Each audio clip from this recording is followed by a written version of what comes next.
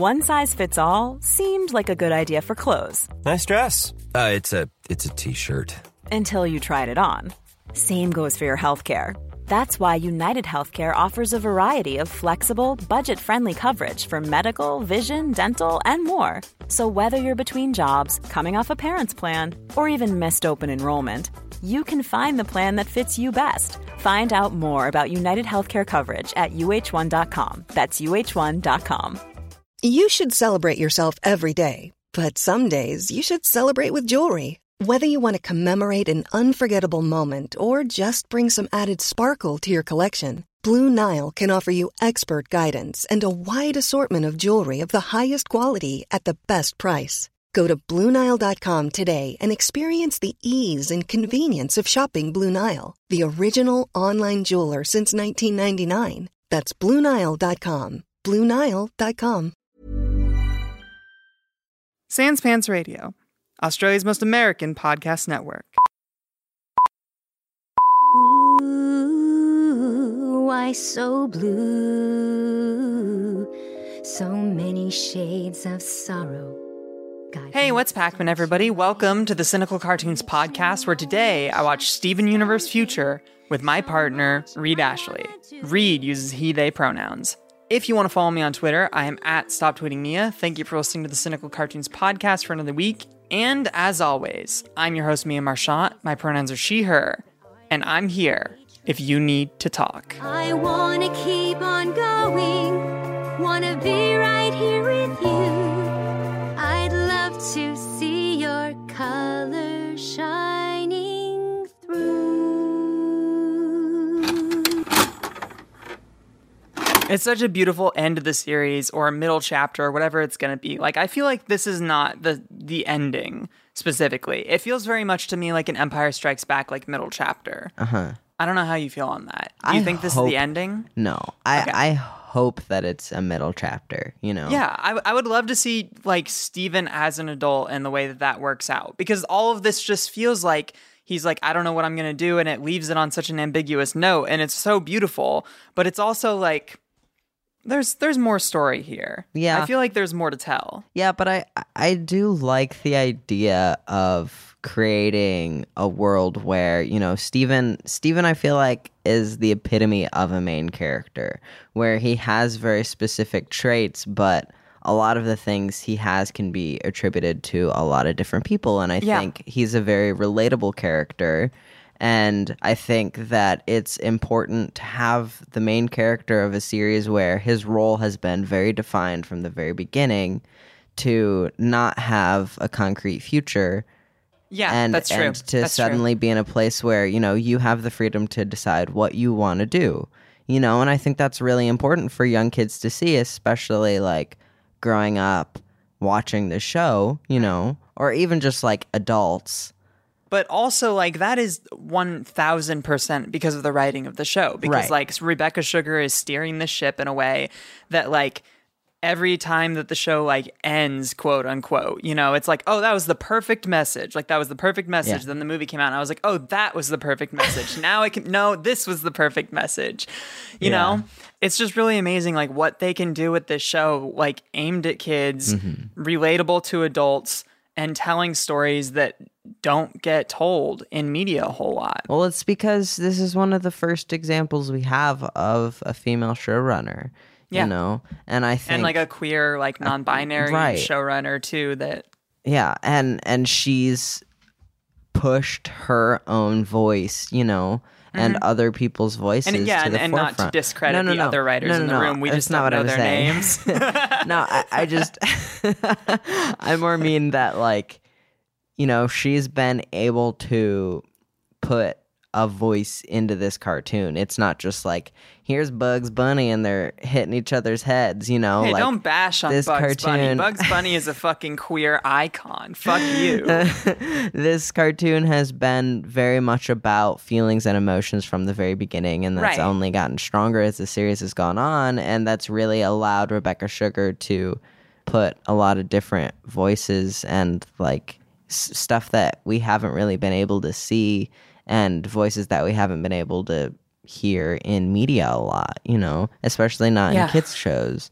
I think this show has really been groundbreaking for a lot of different reasons and in a lot of different ways. And I think that just the kinds of stories that you see in the show that are represented, I think, quite well, from ranging from like abuse to anxiety, now PTSD. I think that those are all really important stories that kids need to hear. Well, I mean, and also looking at it from like a queer perspective, like it's amazing to see how far we've come in the last like 5 years in particular. Because Legend of Korra ended in 2014, and that was still like a time where it was like everybody involved in the creative process knew that they wanted to make these characters queer. They wanted to have a bisexual lead and have that be an aspect of her character. And then the studio was like, no, you can't do that. Well, maybe you can do it at the very end. And then they also were like, hey, we're going to like bury you. You're just fucking done. Yeah. Like, we're going to put you on the app. Nobody's going to see this. We're not going to promote it. And that was 6 years ago. Well, and you know, oh, God, that was heartbreaking because I watched it. I was watching Korra. I don't know if you were following it as it was coming out. I was, but I wasn't like part of the fandom. So I didn't have any inkling. It was just heartbreaking because I was watching it as it was coming out on TV. I mean, and the thing is that Steven Universe went through a lot of the same shit, right? Like they had like a queer, non-binary showrunner that was like, hey, I want to have these two characters get married. Right. And that couldn't happen. And then from day she one, pushed it and pushed it and pushed it and pushed it and eventually got that. And eventually got to tell all of these stories because it's not that Steven Universe is trans. It's that Steven Universe deals with things that are very relatable to like trans kids and like gender nonconforming kids. And so it's interesting. I mean, it's funny how much this show can just like fucking attack me, you know, like with just like emotion bombs. Yeah, it's just so. I mean, I've been trying to talk about this Steven Universe Future with you for like 3 months, like 3.5 months. When did it air? Like the end of March. It's been a while. Yeah, and it's like every time that I want to do it, I just like can't. I just fucking cry, and I have an anxiety Which, to be attack. fair, every time I watch Steven Universe, I cry. So it makes sense that talking about it would make you want to cry. I mean, and especially like what Steven Universe Future deals with is all about the uncertainty of the future and things like that, sure. But like specifically the things that Steven deals with, like his anxiety and trying to bottle it all down and panic attacks and PTSD and then confronting the people that hurt you and like you have to pretend like everything is normal. Yeah, especially like in this show, all of the people who hurt Steven, you know, are like his friends now. Right. Has like outwardly forgiven, but there's a difference between, you know, forgiving someone and forgiving, I don't know, the situation and healing.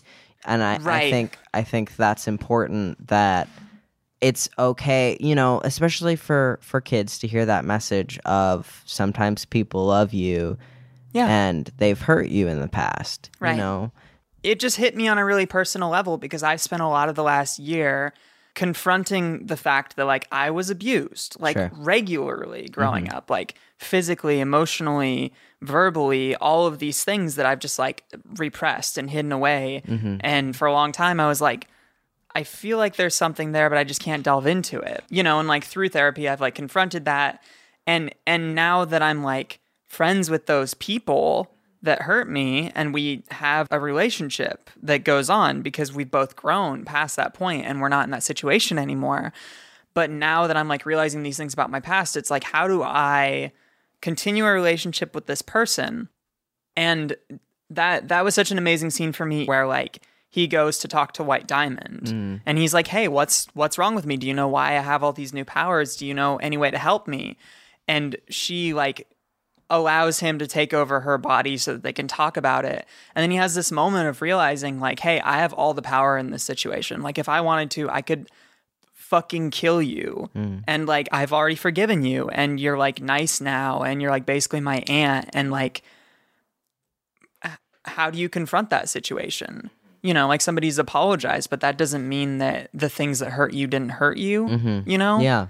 And him not dealing with it for all of those years, just like, the idea that you have to pretend to be okay. Yeah. Or that you think that you're okay. And if you're outwardly emotionally distressed about the things that have hurt you, then you're a burden on the people around you. I don't know. It's just all such fucking heady stuff for a kid's show to tackle, you know? Well, also the idea that, like, as a victim, you are the one who should be saying how you're hurt and what the other person did to hurt you. Right. You know, number one, an interesting thing is it's like, if you've hurt someone, like the diamond specifically has had me thinking that, like, if you've hurt someone, you are both responsible for hurting them, but also it's okay to be, I don't know, sad in that situation. I feel like that was a semi-unique perspective that we don't like see very often. What do you mean? I just mean, like, in that last scene, in the last episode, right, is it's like Blue Diamond and Yellow Diamond and White Diamond feeling remorseful and feeling sad. Right. But that the important takeaway from that is you can be sad in that situation, but, like, it's really not about them. Right. And that's the thing is, like, it does a really good job of taking the power away from the abusers in that situation, of taking, like, the people who were in power and are making it about themselves even again, and, like, Connie really breaking down that situation and confronting them about it and being like, hey, like, literally, this isn't about you, you know? Right. Well, I mean, and also you have these patterns that are built up throughout a lifetime, right? So, like, everybody sees Steven as, like, this, like, happy-go-lucky kid that's able to fix every situation, and he's able to bring anybody over to his side, and he's able to bring out the good in everybody. And that becomes expected of him. And I felt a lot of that, like, growing up and as a teenager. Everybody expects me to be funny all the time. And I love being funny. I wish that I could be funny all the time for them. But sometimes I'm sad and, like, I don't know how to manifest both of those things in a healthy way. And so I would kind of just, like, bury it deep down and be like, well, I'm funny all the time. I'm happy all the time, you know? And then the other side of it just, like, violently comes forward, you know? Yeah, I think I sort of had a similar but just slightly different, where I was always the picked on kid, you know, the, like, gently teased, but frequently the gentle became more and more and more aggressive. When you're in that situation, a lot of times you're not allowed to call the other person out, because then you're like a buzzkill, right? Yeah. Is that, like, you being the butt of the joke is the sort of ground that everyone else is standing on, and you're expected to have to be in that same position and laugh with everyone else, even when, you know, you're the target of that. And I feel like, as a happy-go-lucky person, a lot of times, I mean, I would laugh along a lot of times, but that doesn't always mean that it wasn't hurtful to me, you know? I think that what you're getting at is that it's an interesting characterization for a kid's TV show to be, like, the opposite of Flanderization. I don't know if you know what that means. Flanderization Ned is Flanders? Yeah, like Ned Flanders from The Simpsons. Great. It's like this thing where, like, as a show goes on, the writers get such a good idea of what a character is like that they forget to, like, make them human. Yeah, make them human and innovate with them. Yeah. And so, like, Steven Universe kind of became a little bit Flanderized, and not in a bad way. I love that character, but in a way where it's like, we know what this kid will do in every situation, and that's great, because that's how he takes on the diamonds. It's how he deals with fucking Spinel and Lapis and Peridot and everybody. But, like, to show us that Steven has a lot more to his character, and especially as he comes into, like, adolescence and becomes an adult And being angsty. Yeah. I mean, the angst and pettiness is okay, and they're human emotions, and you have to feel them and move past them, you know? Yeah. And you have to feel them in order to move past them. And it's okay to accept that you're hurt, and it's okay to accept that other people have hurt you. Right. And that, you know, it's okay for you to be healing and for you to feel sad. Right. And I mean, also, like, the character, like, dealing with all of these, like, hormonal things also is just really interesting from the perspective of, like, a 9-year-old kid that started watching the show in season 1 would be around that age too. Right. And being on HRT and transitioning. You fucking hormonal teen. You moody it's little just, bitch. Yeah, a lot of the time, I fucking get it. Yeah. Like, what he's going through, of that, like, thing of, like, I feel sad because I'm directionless, and that makes me anxious, and that makes me angry, and that makes me mad because nobody can see that I'm angry or that I can't talk about it in the right way, even though I have a lot more communication skills than Steven. I'm 26. Like, I figured myself out a lot more. Yeah. But, like, I find myself in a lot of situations, you know, like crying because my Chipotle order didn't show up. But it's not that I'm crying because of that. It's that that's the last straw on top of, like, a hard conversation I just had with my dad, transgender healthcare being attacked, weird attacks on trans people in the media, the Black Lives Matter movement, and like not having any movement on that, like all of these horrible things going on in the world. And then on top of all that, COVID, and then on top of all that, like fucking everything. Mm-hmm. And you hadn't eaten. Right, exactly. And you so get I'm just like hangry emotionally so like, yeah. And I'm just like emotionally unwound to the point that it feels like that, where you're like, you just want to fucking explode, and just like some monster comes out of your back and you become like this horrible Godzilla thing that's going to go out and fucking stomp down the town because your burrito didn't show up. Mm-hmm. But it's not about the fucking food. Yeah. You know, for Steven, it wasn't about the last straw. It was about all of these things building up. I don't know why those motherfuckers never got that kid therapy. He really needed it. He had never been to the doctor. Yeah. Which... They're aliens. They don't know shit. Yeah, well, Greg is not an alien. Greg is a human man. That's true. Greg is a human man who also probably has never been to the doctor. He's like, yeah, I mean, it kind of hurts when I pee, but I haven't been to the doctor in 20 years. My dad made me go when I was 18. He goes to the doctor, and they're like, I see you have a fracture that seems to have healed here. And they're like, yeah, my kid licked my knee, and it healed. And they're like, and then they admit him to a psych ward, and that's why Greg doesn't go to the doctor. Oh my God. Yeah. And so the show just deals with all of these things in such a beautiful way. And my first time watching through Steven Universe Future, I remember that you cried a lot at the finale. Yeah. And I wasn't there with it. Yeah. Like, I was kind of just like, okay, this is kind of weird, like what this is doing. 2 hours. You were like, let's record. Yeah. And then like 2 hours later, you were like, well, and that's the same thing that happened when I watched the Steven Universe finale, the season 5 finale. Was like the first time I watched it, I was like, wow, that was really good, powerful stuff. And I'm sure that someday I'll be able to emotionally react to it. And then I watched it again like a week later, and I was just bawling. yeah, because I did that the first time I watched something, and then also every time after that I watched it. Well, and that's the really great thing about the show is that, like, from an emotional standpoint, every emotional beat works so well, like, whether it's the first time watching it or after. And a lot of the time on rewatches, it works even better. We talked about in our Steven Universe episode about 9 months ago, I was saying, like, yeah, every time that I watch, what is it, like, Mindful Meditation, the episode with Here Comes a Thought, like, I cry every time I watch that. Yeah. And it's like the same thing here. Like, it's just so fucking much. And when he goes to see Dr. Maheshwaran and he has that discussion with his dad afterwards where he's like, I don't know what to do. Like, I felt like I was going to die so many times in my life, and I felt like I was in danger and I had to save the entire world. And I wasn't able to react to it at those times.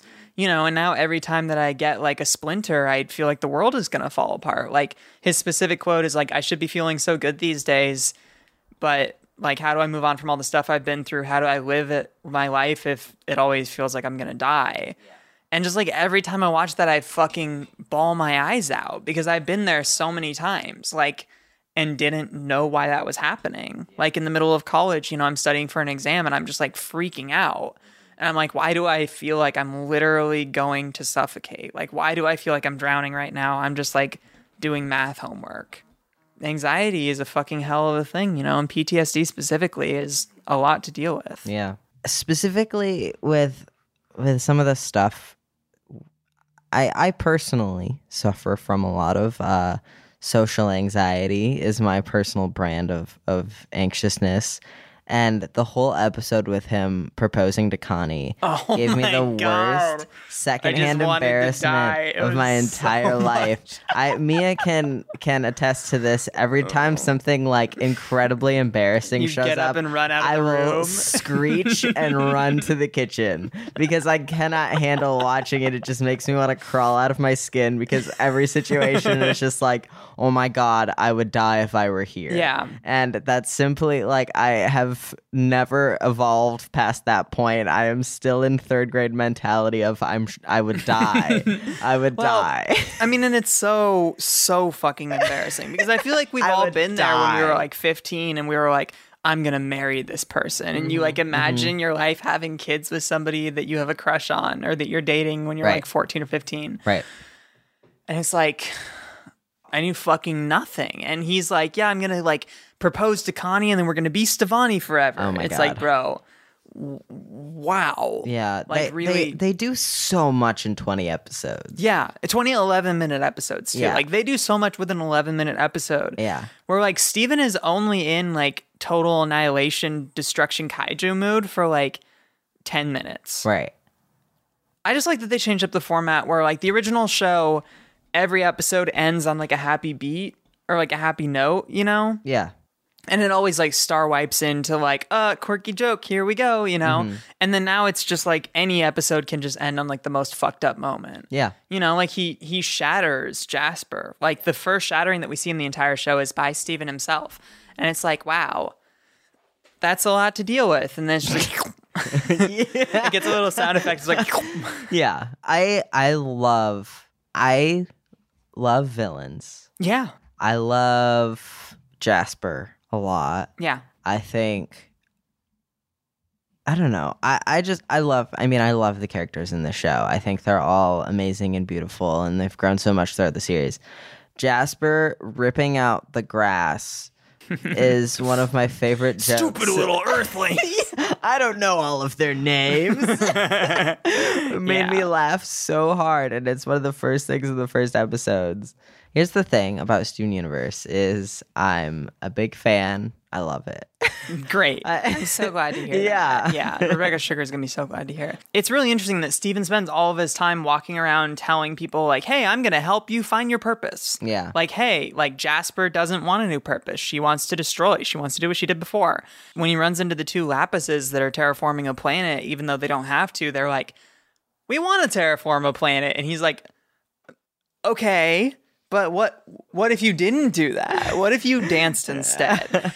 But this entire time, like he has no idea of where he's trying to go. And he's like trying to find his purpose by helping other people find theirs. And it's just that thing of like trying to help other people without being self-reflective for yourself. Yeah. Or being too self-reflective and like thinking like, I can just think my way out of this. I can just fix every problem that pops up and then I'll be good and everybody will like me and everything will be okay. And it's fucking miserable. I think it's also interesting just because I feel like Steven and Amethyst have had a really similar experience in terms of, you know, feeling broken, not feeling like having a place to belong, you know, and I think it's interesting that Amethyst has really come into herself. Yeah. And found herself through Little Homeworld. But like that's the thing is they've always been on really similar like emotional levels, but Amethyst is a lot older. Well, it's funny because Amethyst I think was kind of at the same level that Steven is in Steven Universe Future when the show started. Yeah. Like she was already like a moody teen that didn't have a direction in her life, and she was mad that Steven came along because like she used to be the worst crystal gem and now Steven is, and so she's like, haha, like I'm not the worst one anymore. And as the show goes on, we see her have that trajectory that Steven sort of goes through in Steven Universe Future just to a much lesser extent. Mm-hmm. She like gets the sadness to the stressfulness to the anxiety to the anger to the lashing out and then comes full circle. And then by the time Steven Universe Future comes around, she's like ready to help Steven through all that stuff. And he doesn't think that he can be helped. Like he doesn't want to be helped because he's the person that helps other people. Yeah, I think a lot of times when you're the person giving advice, you know, and you're the compassionate friend, not to say that, you know, the other gems aren't, but Steven really is the epitome of that. Mm-hmm. It can be hard to say that you need help. It's difficult to be the one that leans on other people when for so long other people have been leaning on you. Right. You know, and I think especially when you're the happy and joyous friend or when you're the happy and joyous like family member, it can be hard to feel okay being sad because, you know, that it's different and wrong. Yeah. And I think that's okay. I liked all of the self-reflection that Steven has to do throughout the show as he's like getting all of these new powers and he's really scared of what the future is going to be like. And he's thinking about his mom the entire time. You know, like his journey with Pink Diamond with Rose Quartz is so interesting because she has sort of like a reverse redemption arc as the show goes. Like it starts off and she's like this like all-powerful figure that everybody loves. And then as the show goes, we see more and more that she's flawed because we learn more about her past. In Steven Universe Future, we see that she was like very abusive, like much more than what we've seen before. Like she was physically abusive towards her Pearl and things like that.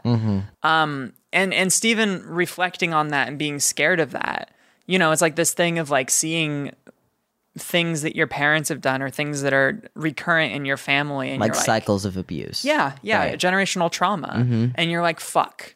Yeah. I'm 16. This is going to happen to me. And when's the day that I'm going to freak out and hurt people that love Right. me? It's amazing how well the show handles, you know, Steven from going, am I my mother, to I don't want to be like my mother. Yeah, right. You know, and Right. to sort of understanding who he wants to be and trying to figure out now that he knows what his mother is like, you know? Right. Like what her life was actually like and undergoing, you know, similar pretty destructive traumas.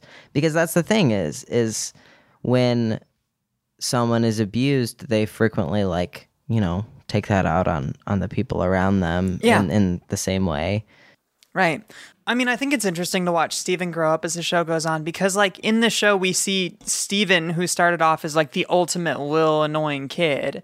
You know, that just, like, nobody told him anything. He went off on his own adventures and just, like, hung out and cloned himself and did crazy stuff every week and turned into a cat. And now he's, like, outgrown the maturity of his surrogate moms. You know, it's, like, this weird thing where, like, they see him as a kid still and he's, like, I don't want to play tag with you. Yeah, Shut up. Well, it's important to understand that they are thousands of years old. Yeah, right. And Steven grows very, very, They're very stagnated. quickly. Yeah, they don't understand why he's changed so much so quickly. Well, I think it's also, I think they are doing remarkably well considering how, in the grand scheme of things, like how fucking old they are. Yeah, And so much of their life has changed in the past, like, you know, 16 years since Steven existed. Yeah, it's true. But I mean, it is relevant to the way that puberty works in general, where Yeah, like I one day your understand. mom, you know, wakes up and you're not playing Pokemon anymore. You're out there drinking hard and getting pussy.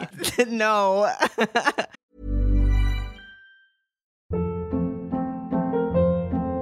Hold up. What was that? Boring. No flavor. That was as bad as those leftovers you ate all week. Keke Palmer here, and it's time to say hello to something fresh and guilt-free. Hello Fresh. Jazz up dinner with pecan-crusted chicken or garlic butter shrimp scampi. Now that's music to my mouth. Hello Fresh. Let's get this dinner party started. Discover all the delicious possibilities at hellofresh.com.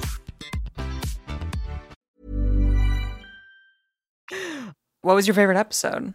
I really liked, I don't know sequentially where it took place, but I loved the roller rink episode. Oh, SO6E18? No, I don't know. I don't know, actually. Okay. Yeah, that one was really good. But I love Pearl. Pearl's one of my favorite characters in the show. I don't know, because she's flawed, because she's, I don't know, I want to hug her all the time. But I love her and Bismuth, and I also love all of the homosexuals that were at the roller rink where she was like interacting with like all of Right. the elder gays. That like Pearl has a bunch of gay friends that we've never seen before. Yeah, It's very like, funny. This fucking show is like this episode specifically that was just chock full of homosexuals and also like gay people who have worked on the show. Right. Which is amazing. And that's the really great thing about like organic representation, right? Yeah. Is that it doesn't have to be a joke that a character is gay in the background. It doesn't have to be a big heartfelt crying moment that a character in the background is gay. Dogcopter is gay. Yeah. Like Dogcopter in the show proposes to his husband and Yeah. like, oh cool, okay, I didn't know that Dogcopter was gay. Moving on, like it doesn't have to Yeah. be a thing, and it just has been for fucking ever. Yeah. And it's so funny to see like the way that like media nowadays, especially from like Disney, wants to brag about their amazing like representation. Because like 20 years ago, there would just be a side character that was gay, and that was the joke. But it's like they still existed. It was never like a casual, just understood thing Right. to be gay. And I think that's really important, especially in children's media. Yeah. But that's what happens when you get queer people telling queer stories. Yeah, Is yeah. that's the problem with like a lot of queer and like gay and trans tropes, like Right. both of them.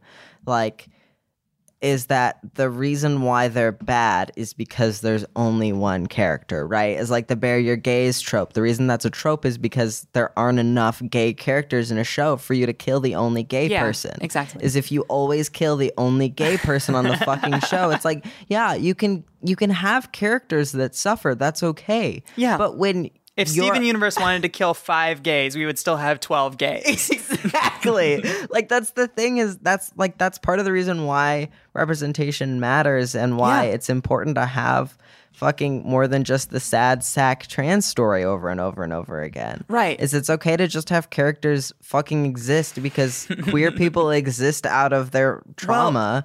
When you see queer characters on screen all the time, it becomes so pedestrian and so normal, and people need that who don't live in LA. Yeah. Like, people need that because they have queer family and queer people that they know that they need to support. People need that because they are queer and they don't know it.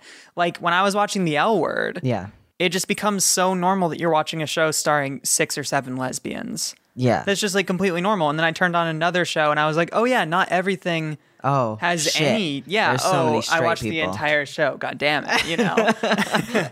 Better start Generation Q again. But it's just so funny to watch a show like this that gets that right. Yeah. And it's like every character has the potential to be sexually fluid because who fucking cares? Also, like all of the characters are feminine, you know? Right. Like most of the characters in the show are women or gems who are sort of female coded. female coded, Yeah. but pretty gender ambiguous. Yeah. They're rocks. Yeah, they're fucking rocks. Yeah, exactly. And to have the show based around this entire species of Queers. homosexuals is very powerful and specific and makes it very fucking difficult Yeah. for Cartoon Network, which I really, really appreciate, is that Right. it's like, hey, you want a fucking love story? We're fucking 4 seasons deep, bitch, and these characters are in love and they're both women and you can't do anything about it because all of the rocks are girls. And if you want any fucking love stories between these rocks, they're all gonna be gay. Yeah, and that's the thing is that this show managed to like start off as such a slow burn and be like, it's just like a fun story and there's fun music and there's cute characters and cute jokes and stuff.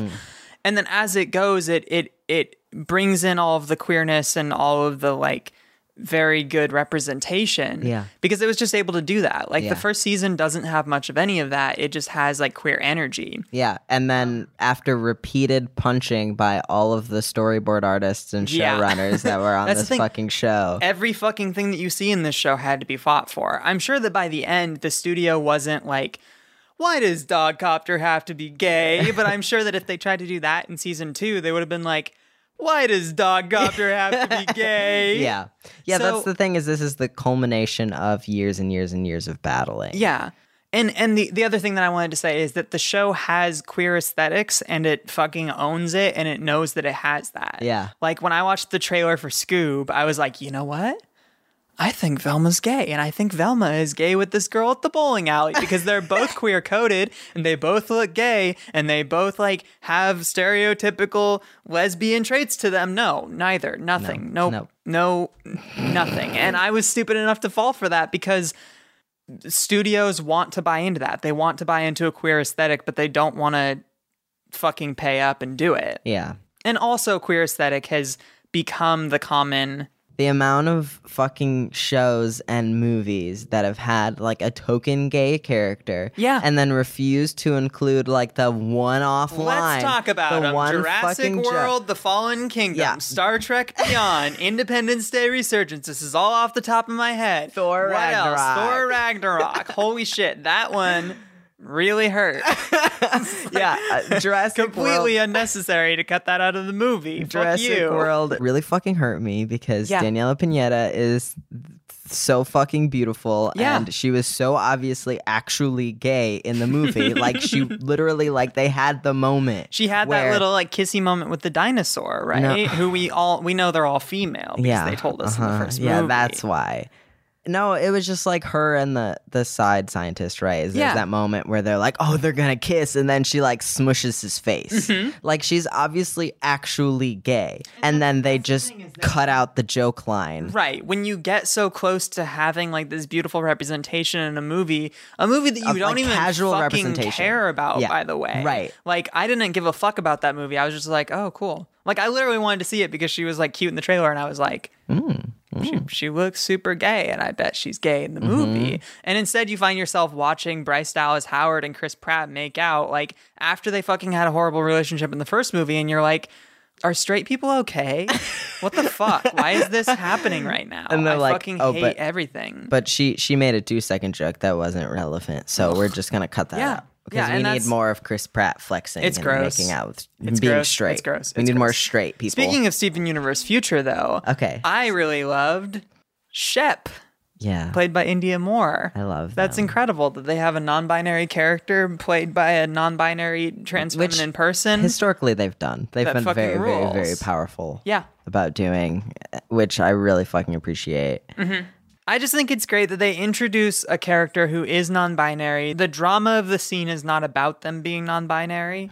Like, And they're super cute. yeah. Just having a fucking human character who's non-binary is really important. Who's romantically desirable for a Yeah. character that's been around this entire time. Like, I don't know, the amount of times that like a trans or non-binary or queer character is introduced just so that there can be like a sad sob story about how nobody understands them or accepts Right. them. Or murders them. Yeah. And it's like, we watched Disclosure today on Netflix. It's a documentary about trans representation in media and like intersectional trans representation, and it's real It's on fucking the mind. good. Yeah. Just like hire trans people, hire queer people. How hard is that? You That's got really two it. right here. You got two fucking queers. Well, I already have the microphone. I'll do it. Put me on. What's up? Well, I don't mean just for voice acting. I just mean for fucking. Now is the time. Yeah. For fucking. They're making an Animorphs movie. Fucking hire me. I'll write the Animorphs movie. I don't give a fuck. I got a lot of good ideas about the Animorphs. Like that's the thing is you'll get better stuff Yeah. if you hire the people who who are going and if you through have a those things. diverse Yeah. representation in your writer's room and in your cast. Like Yeah. a trans person doesn't necessarily need to be writing trans stories. Even though Yeah. if you're writing a trans story, you should have a trans person Yeah. in there with you consulting or writing it. But like, it's great. Hire queer people. Yeah. That's it. I love India Moore's voice so much. I love I India wish that I Moore. sounded like them. Yeah. Their Just voice is very on Pose too. Just, cute. Yeah. Also, they're very cute on post. I agree. I follow them on Twitter.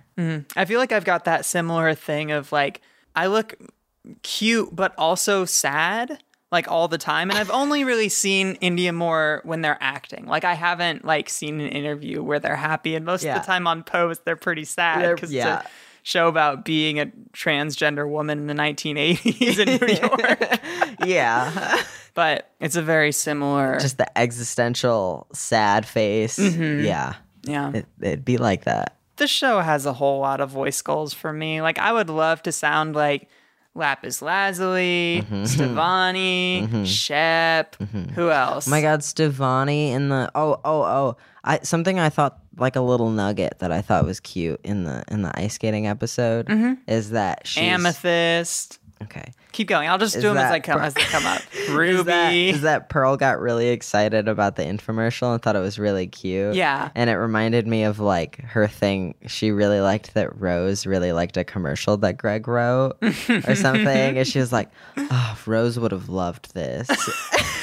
And now like she really, really loves this little silly little jingle. And also her and Bismuth are really cute. Yeah, that was really good. And I love Bismuth. I like that she's a strong, butch, powerful gem lady. Mm-hmm.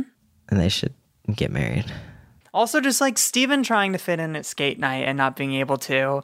I get it, bud. I fucking feel it. Yeah, the way that he somehow apologetically and unapologetically delivers his horrifying, horrible lines.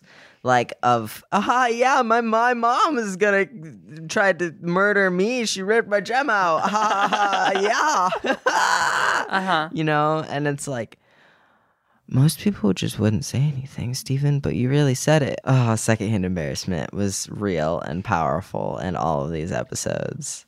And also Connie is flawless, and I appreciate her consistent, just absolute level-headedness in the most ridiculous situations, and her like awareness of what's happening.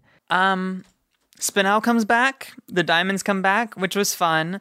I liked seeing Spinell again. It was very weird to see her not with a TV movie budget, where like all of her little like, what is that called? Like the Laffy Taffy physics or whatever from like the 1920s look less impressive here, which is fine because she's only in the show for one episode and the story gets across. Yeah, it's fine. I think there's still a lot of, I think that the storyboarders put a lot of fucking love into this. Yeah. And there are a lot of like really, really good segments. I love Steven when he gets buff after 3 days of training with Jasper. That's so funny. I loved that. I love his like anime boy aesthetic and his fucking pompadour and how buff he is. It's very powerful. And also that he thinks that that's what a man is. Like that he thinks that that's how he should be and how he needs to be strong. Right. Is to be like this like angry punching holes in walls kind of kid, you know?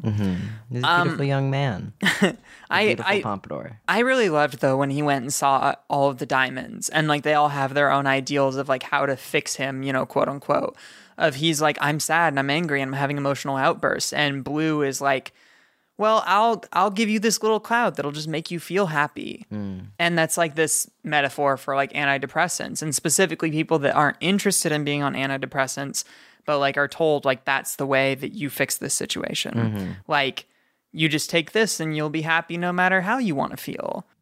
I understand like the antidepressant line, but I think it also is more about trying to find a solution before, you know, like solving the problem. Is that it's someone like throwing antidepressants out without also going to therapy. Right, you exactly. know, is that it's important to solve the root of the problem, not just make someone happy, is really actually understand why someone's unhappy to begin with. Well, and also that they don't really listen to him. Like they've taken a new tact with everything. They're trying to be nice. They're trying to understand, but they're still being very forceful and like subjecting him to whatever they want to do. And dismissive. Yeah. Blue Diamond like gives him the happy cloud even though he doesn't want it and makes him like forces him to be happy when he doesn't want to feel that way. And Yellow Diamond stretches him out and changes his physical form when he doesn't want to be that way. And White does what she does and he doesn't want to be that way and he like freaks out because of it. Yeah.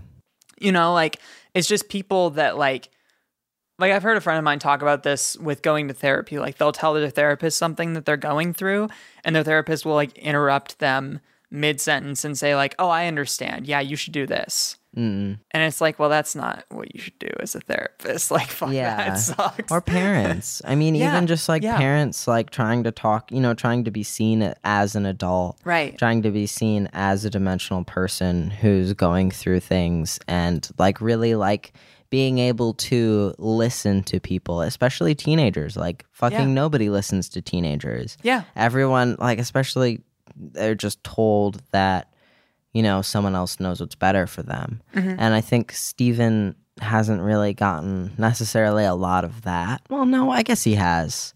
He's gotten a lot of people telling him that they know what's best for him. Yeah, and also from everyone. Yeah, and also that people, again, with the Flanderization thing, expect something from him. Right. And they think they know what he wants at all times. They're like, oh, Steven is sad, so Steven wants to be happy like he used to be. And it's like, well, that's not what's going on. He's 16 and he needs to be able to form his own identity. And he's having a hard time because he feels boxed in by what you all expect from him. Because like it's interesting to have a protagonist in a TV show who started off as like a 12-year-old and now he's going into adulthood. All of his problems are solved. Like what do you fucking do? You were like the chosen one. You were the one, you know? Yeah. And now what do you do? Yeah. Like that's a little bit what speaking of Legend of Korra, was about was like Aang saved the world when he was 10. And then he had to live an entire life and he had to have kids and have a wife and have all this stuff. And sometimes he wasn't a great dad because he wasn't prepared for that because he was a, child soldier essentially, Yeah. And then Korra has to pick up the pieces and be like, I'm kind of Aang, but I'm not really. But everybody expects me to be like Aang because he was the greatest and he defeated the Fire Lord. And now what do I do? Right. I also really appreciate that Steven is pink. That's sort of a little thing, but he's a pink diamond. Especially as a 16-year-old boy. Yeah. Having a main character boy who's represented by the color pink, I think is really, really fun. Really breaks a lot of, obviously very, very overtly breaks gender norms, And this show always has. Steven isn't afraid to go out and wear a dress and do a dance, but if people call him Pink Diamond or call him a girl, he's like, no, that's not what's going on. That's not who I am. I'm not conforming to gender expectations put upon me by a society that I'm not even really a part of, but that doesn't mean that I'm a girl. Right. I love that as a feminine person, as a feminine guy, especially as a trans guy. I think feminine male representation for kids and even for adults is really, really important, obviously, but just how effortlessly they do it in the show and how he's just turning pink and everyone's, no one's worried that he's turning pink. They're worried because he's not supposed to be pink, not because he's the color pink, and he just has a pink jacket and and he's super cute. I think that's the way a lot of gender nonconforming people feel about him as a character in the show in general. My friend who I put onto the show yesterday, I told to watch all of it. He had already seen Steven Universe and the movie. He just hadn't watched Steven Universe Future yet. And his main takeaway from it today after watching 5 or 6 episodes is I love that Steven is allowed to be feminine. Yeah. Because I'm transmasculine and I also have a feminine side to me and I'm happy that I can see characters express that. It's super cute. It's amazing. It's super important. Yeah. Especially for kids. Yeah. Yeah. For kids and teens and understanding that, you can be effeminate or, and have emotions and be happy. Not happy, but be, loving. Right. And empathetic, is really important for boys to see. And I don't know what the demographic of Steven Universe is. I don't know what the target audience is for kids, to be completely honest, because I am a grown-ass adult and I love this show. Yeah, right. But I think something that is so subtle within the show is really important to see. It's so easy to brush over. But I think it's not really something that the pink character is always the girl. Yeah. And to have the only boy character, the only main male character in the show to be pink is just really cute. Yeah, and Lars is pink too. Oh, and Lars turned pink. Yeah. I forgot Lars turned whole ass pink. I mean, it's just a really great message in the end where it's well, Steven, not everything is fixed. Yeah. This horrible thing happened. He's moved past it a little bit. It's been 6 months since the kaiju incident, and he's in therapy. Yeah. Which is a good moment to end it on. Steven's in therapy. He's going to sort of figure himself out. Yeah. Because the thing about it that I love that the show really portrays is after the mess, the feelings are still there. Those feelings of guilt and shame that he had. Of he turned over because he couldn't talk to people about the way that he was feeling. Yeah. It wasn't because he was angry and he did horrible things. It was that he did horrible things because he couldn't talk to anybody because he wanted to put on a performance for people of what he was feeling. And so he felt like he was getting away with it. And what he was getting away with was feeling sad and angry. Yeah. And that's such a very, very relevant teenage feeling. Yeah, of being sad but not wanting to tell the adults in your life about it. Right. And also that after he changes and then he's saved by a big group hug, it's Steven Universe. Of course, that's how they're going to end the show. After all of that, still the first thing that he says is I'm sorry. He just did this. He had this horrible transformation. He hated it. Everybody was really concerned for him, and they all came together to save him and tell him that he was okay and that it was okay for him to be sad. And afterwards, all we could do is just cry about it and keep on saying he's sorry. And I fucking get that. Yeah. Like when all you can do is just like say that you're sorry for having feelings because you've been coded your entire life to feel bottle that them way. up, Yeah. Yeah. And whether that's something that you've inflicted on yourself or something that society has put on you, you know, like stop crying like a little fucking girl or, you know, Yeah. whatever it is. Yeah. I think that's good. It's good representation. Yeah, the writers on this show clearly have emotions and they went did through that. puberty. Hey, did you ever think about that they did that? Huh. No, I never thought about that. Consider. They did that. Cool. Yeah. And then, yeah, they end everything with like that quintessential middle chapter feeling, at least for me and for you, I guess, too. But like, Yeah. I don't feel like this is the ending of the show. I think all the writers have been sort of coy about like, people ask them, is this the end? And they're like, This is the last episode of Steven Universe Future. right, exactly. And it's like, okay, so clearly we're going to deal with him as an adult a little bit. And I'm hope so. stoked for that. I fucking hope so. Like with Adventure Time coming back, it feels like when they have a show that has this emotional depth to it, they're not just going to like wrap it. Sure. Well, know? yeah, and when they have a really like devoted rabid audience. Yeah. I think Steven Universe has its own little subsection of very, very devoted. I mean, a huge subsection of very devoted fans, and It's I think true. Adventure Time does too. Yeah. I think like those really like Bubbling fans, you mean?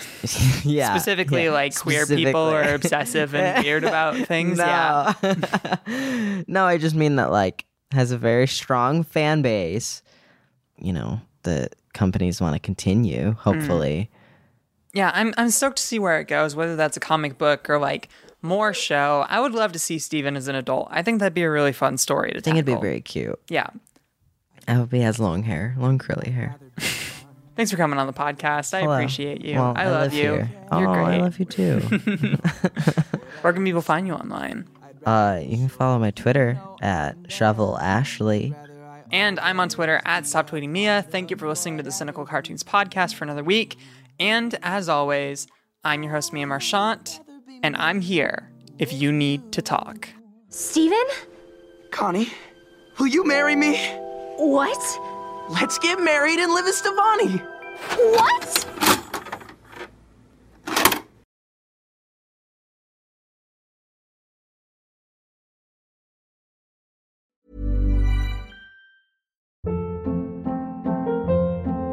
Hold up. What was that? Boring. No flavor. That was as bad as those leftovers you ate all week. Keke Palmer here, and it's time to say hello to something fresh and guilt-free. Hello Fresh. Jazz up dinner with pecan-crusted chicken or garlic butter shrimp scampi. Now that's music to my mouth. Hello Fresh. Let's get this dinner party started. Discover all the delicious possibilities at hellofresh.com. When you make decisions for your company, you look for the no-brainers. If you have a lot of mailing to do, Stamps.com is the ultimate no-brainer. Use the Stamps.com mobile app to mail everything you need to keep your business running with up to 89% off USPS and UPS. Make the same no-brainer decision as over 1 million other businesses with Stamps.com. Use code PROGRAM for a special offer. That's Stamps.com, code PROGRAM.